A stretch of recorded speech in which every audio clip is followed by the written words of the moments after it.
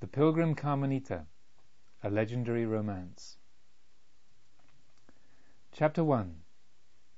The Buddha Revisits the City of the Five Hills. Thus have I heard. The time came when the lifespan of the Lord Buddha was drawing to an end, and journeying from place to place in the land of Magadha, he came to Rajagaha. Thus it is written in the Buddhist sutras of ancient India. As the master drew near to the city of the Five Hills, day was almost over. The benevolent rays of the evening sun lay along the green rice fields and meadows of the far-reaching plain as if they were emanations from a divine hand extended in blessing. Here and there billowing clouds, of purest gold dust it seemed, rolled and crept along the ground, showing that farm workers and oxen were plodding wearily homeward from their labour in the fields.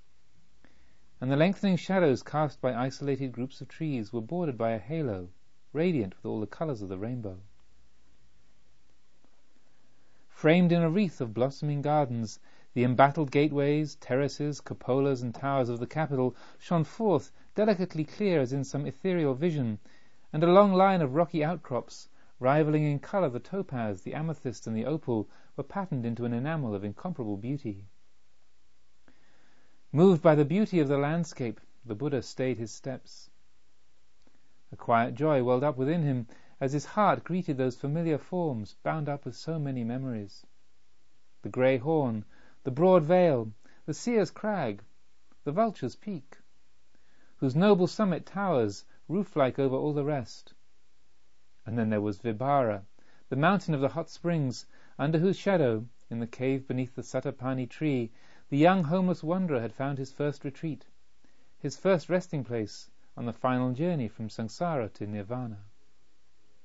For when, in that now remote time, while still young, a black-haired young man in the flower of his youth, in the prime of life, though his mother and father wished otherwise and grieved with tearful faces, he shaved off his hair and beard, put on the ochre robe, and went forth from the home life into homelessness.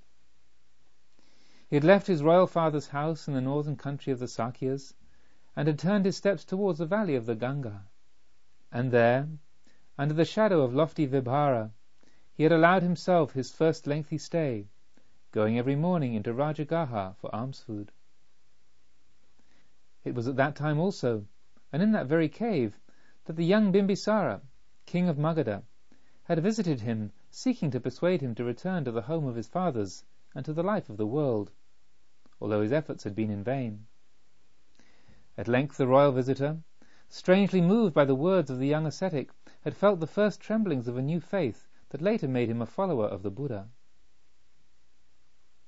50 years had passed since that day, and in the interval he had changed not only the course of his own life, but also that of the world. How vast the difference between that past, when he dwelt in that humble cave and sat beneath the Satapani tree, and the present. Then he was simply a seeker, one struggling for liberation. Terrible spiritual contests lay before him. 6 long years of self-inflicted mortification, inhuman agonies that were as sickening as they were fruitless, just the description of which made the flesh of even the stoutest-hearted listeners creep. Eventually, having risen above all such self-torturing asceticism, through profound meditation, he had reached the light, the realization of nirvana, had left the conflict behind him, and was dedicated to the enlightenment of all living beings. Filled with a divine compassion, he became a supreme and perfect Buddha. Those had been the years in which his life had resembled a changeful morning in the rainy season, dazzling sunshine alternating with deepest gloom, as the monsoon piles cloud above cloud in towering masses, and the death-laden thunderstorm comes growling nearer. But now his life was filled with the same calm, sunny peace that lay upon the evening landscape, a peace that seemed to grow ever deeper and clearer as the sun's disk dipped towards the horizon. For him too, sunset, the close of life's long day, was at hand.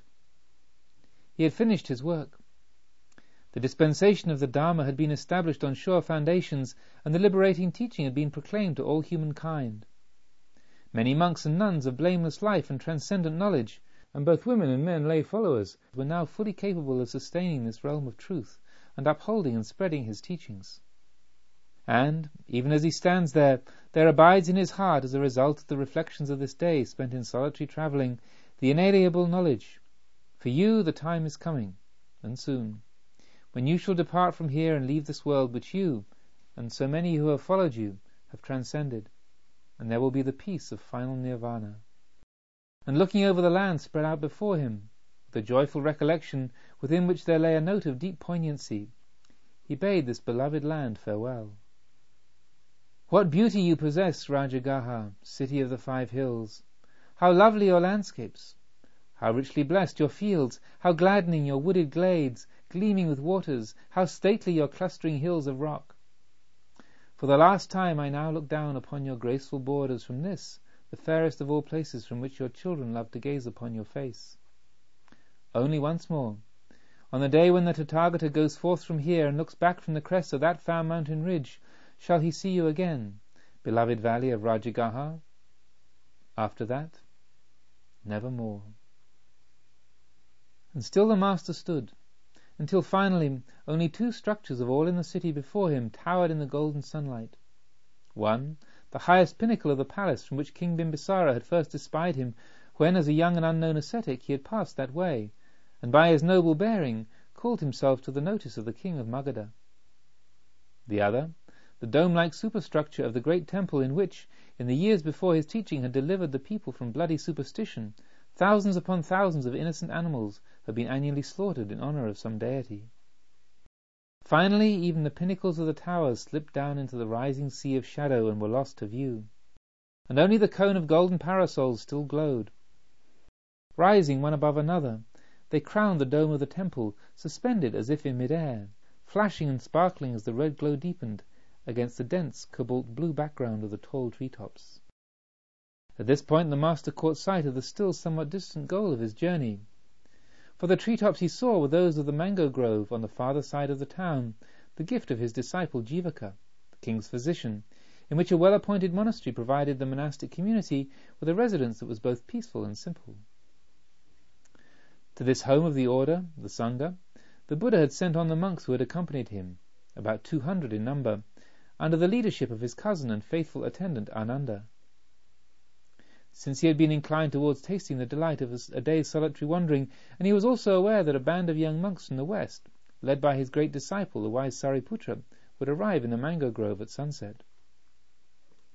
In his mind's eye, capable of picturing the unfolding of events in all their details, he went over the scenes that would be enacted. He saw those arriving exchange friendly greetings with the monks already there, saw them conducted to resting places and huts in the forest, their robes and alms bowls being taken from them. And he heard all this take place in a racket of noise and loud conversation, like the crowds of fisherfolk down at the landings quarrelling over their spoils. He knew this to be no exaggeration. And to one who loved silence and serenity, and disliked clamour as does the solitary lion in the jungle, the thought was doubly uninviting of being involved in such bustle after the delight of travelling alone and the blessed peace of the evening landscape. So he determined, as he went on his way, that he would not go through the city to the mango grove, but would rest for the night in any house in the nearest suburb in which he could find shelter. Meanwhile, the flaming gold of the western heavens had died down in burning orange tints, and these in turn had melted into a blaze of the fieriest scarlet. Round about him the green fields deepened and grew more luminous, as though the earth were an emerald lit up from within.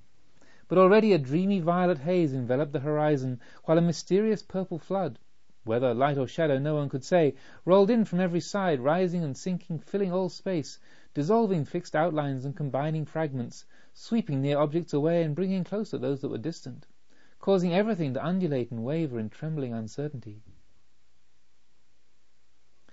Startled by the footsteps of the solitary wanderer, a fruit bat unhooked itself from the branch of a black sala tree, and spreading its leathery wings, swept with a shrill cry away through the dusk to pay a visit to the orchards of the area. And thus, by the time that the master had reached the outskirts of Rajagaha, the day was far spent, and shadowy night was at hand.